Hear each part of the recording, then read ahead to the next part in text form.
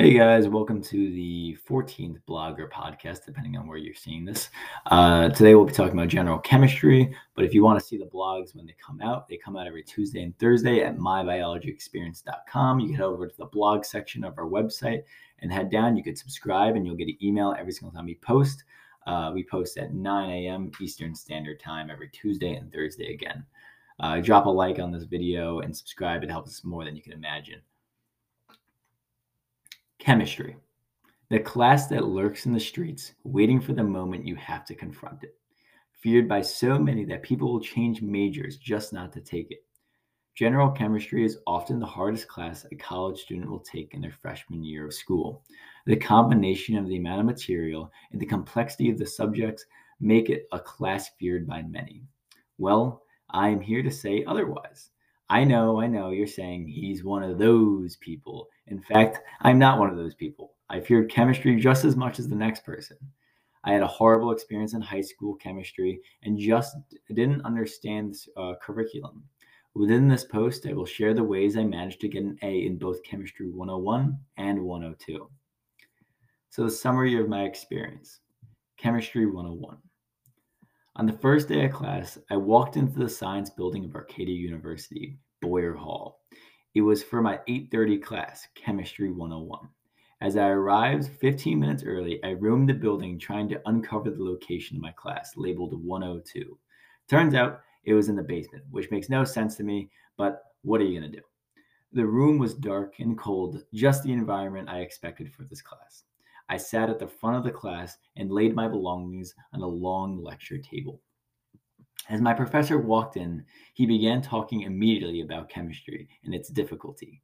He explained that the first 2 weeks of class will be compared to tryouts for a sports team. People will be competing to earn scores on exams and assignments that showed you were able to stay in Chemistry 101. If you didn't make the team, you were kicked out of the class and placed into Chemistry 100 and forced to take Chemistry 101 the following semester. The idea of being in Chemistry 100 scared me beyond belief. The idea of having to take an extra semester of chemistry was the last thing I needed. So, for the first 2 weeks of class, I listened to every single lecture and read every single textbook chapter. I received perfect scores on all of my take-home exams and an A- on the first exam, which was the final determinant of staying in 101. After having new people join our class and others be kicked out of the following week, we began the true journey of chemistry. The entire first semester of chemistry was fairly simple, especially the first month. Most of the chapters covered basic science principles that were pretty easy to understand, not complex. It didn't require any mathematics past Algebra 1. As we moved further into the semester, however, it began to be more complex. Some symbols and equations looked like something out of the movies. One of the equations I remember specifically was a Schrödinger equation. This equation was a part of the quantum mechanics unit and is based on Newton's second law of classical mechanics. Given initial conditions, the equation postulates the physical setting of an atom's electron and more. Throughout the entire semester, I worked extremely hard, redoing equations on whiteboards and reading hundreds of pages from the textbook. In the end, I only managed to get a 1B on an exam in Chemistry 101 and received an overall A for the class. Chemistry 102. Chemistry 102 was a completely different class. This class made 101 look like elementary school. Everything is the opposite of what I said about Chemistry 101. The math is difficult, the topics were complex and diverse, and the concepts were difficult to grasp. Throughout the entire semester, you will be expected to know numerous equations and not just know them, but understand them. You will have to manipulate them in order to get the answers you need and possibly replace variables with other equations that are equivalent. This is all after you figure out what is actually happening. I struggled a lot in Chemistry 102. Luckily, there were curves on some of the tests that boosted my grade, but I found myself knowing the topics but not understanding the topic. Yes, there is a difference. A little more than halfway through the semester, however, COVID hit.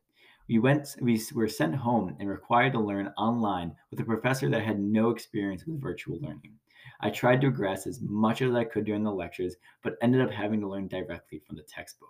I spent hours, sometimes a full day, trying to solve problems and understand units. The first exam was 8 questions. The final exam was 8 questions, and we were given 4 hours to complete it. I have never been so stressed during a final exam in my life.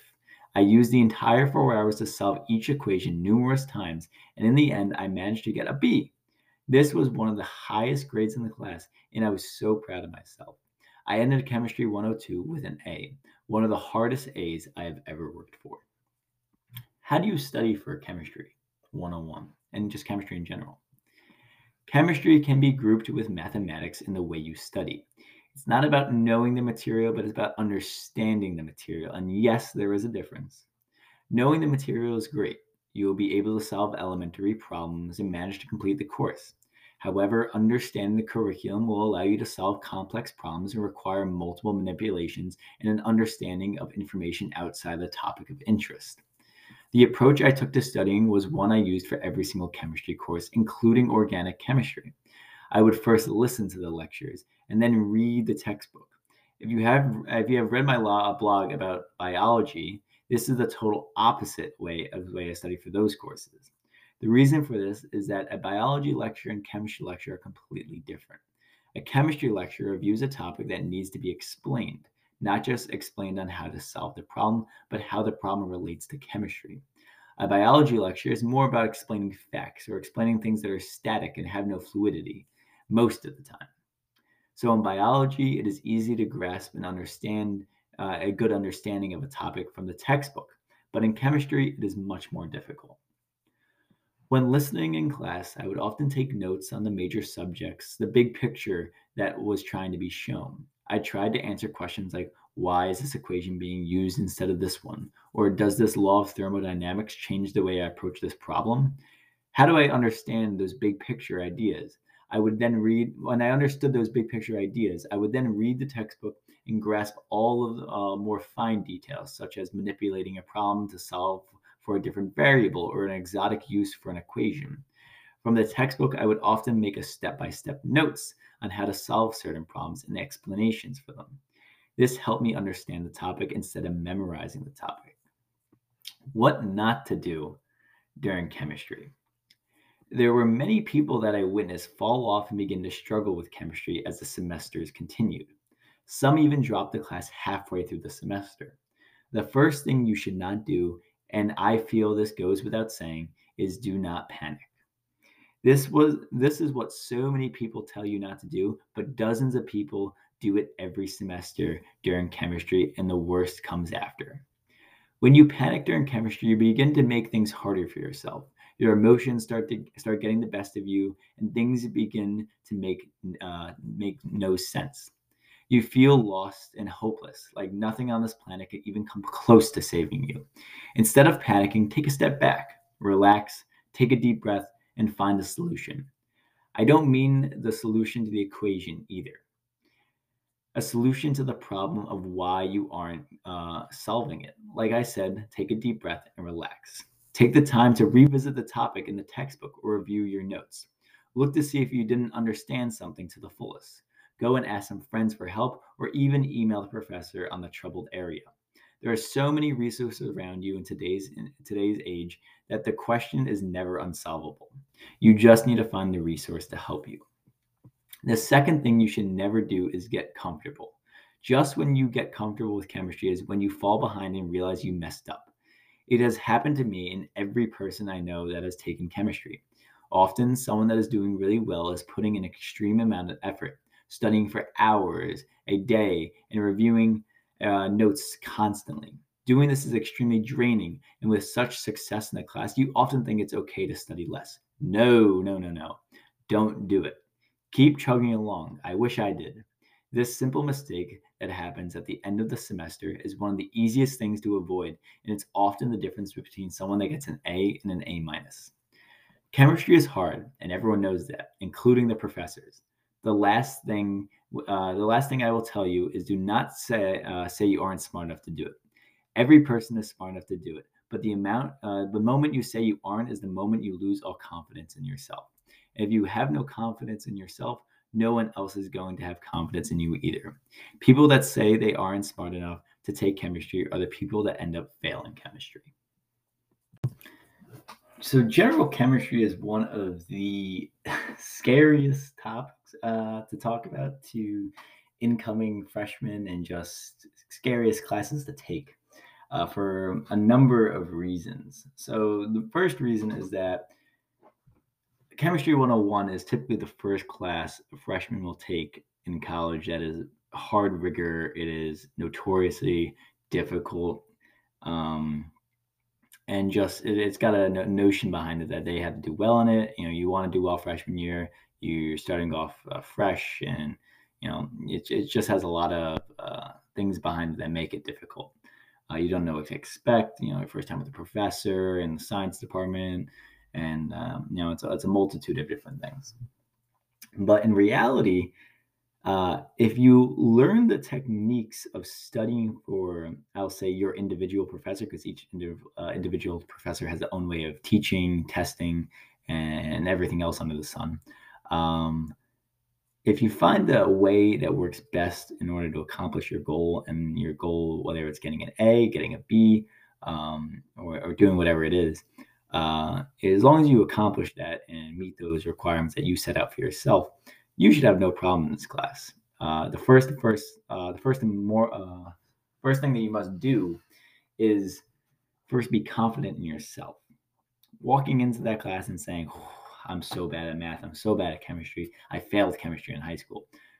Well, in high school, I was in honors chemistry my sophomore year. And I went to that class. There was probably 10 kids in that class, including myself. And, I went on, I was learning the subject. It was difficult, especially for a 10th grader.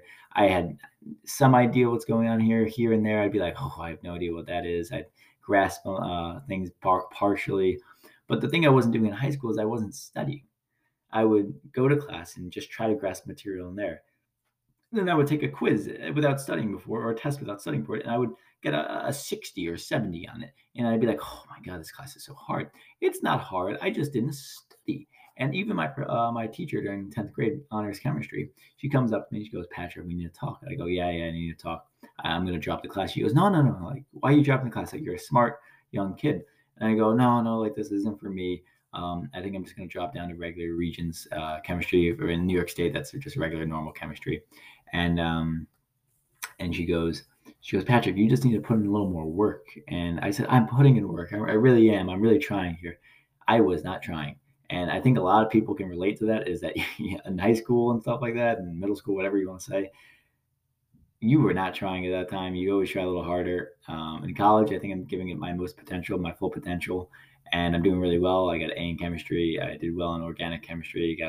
I think it was a B plus or something like that, which I was completely happy with, taking it online and everything like that. I'll be posting another thing about organic chemistry. I'm sure some people will want that one.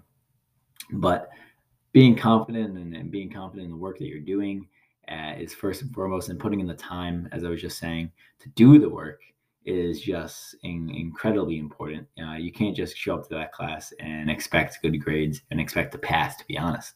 If you show up to Chemistry 101, and especially Chemistry 102, you are not going to pass if you don't study. It is just not going to go your way. That material on those tests is not there to give you easy answers that you could fill out and just get a 65 or 70 on the test and just move on with your day.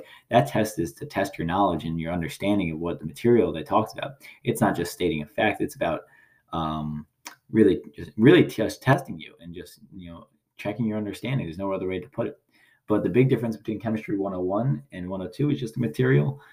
Chemistry 1 is more of a I'll say logical understanding of chemistry. You'll learn a lot of concepts, polarities, ionics, bonding, and stuff like that, and just like learning all the different phosphates, sulfates, and all these different things, electronegativities, Schrodinger's equations, and stuff like that. Chemistry 102, you'll use all those things and apply them to equations, so you could solve problems in complex equations, such as I don't even know. I forget nowadays.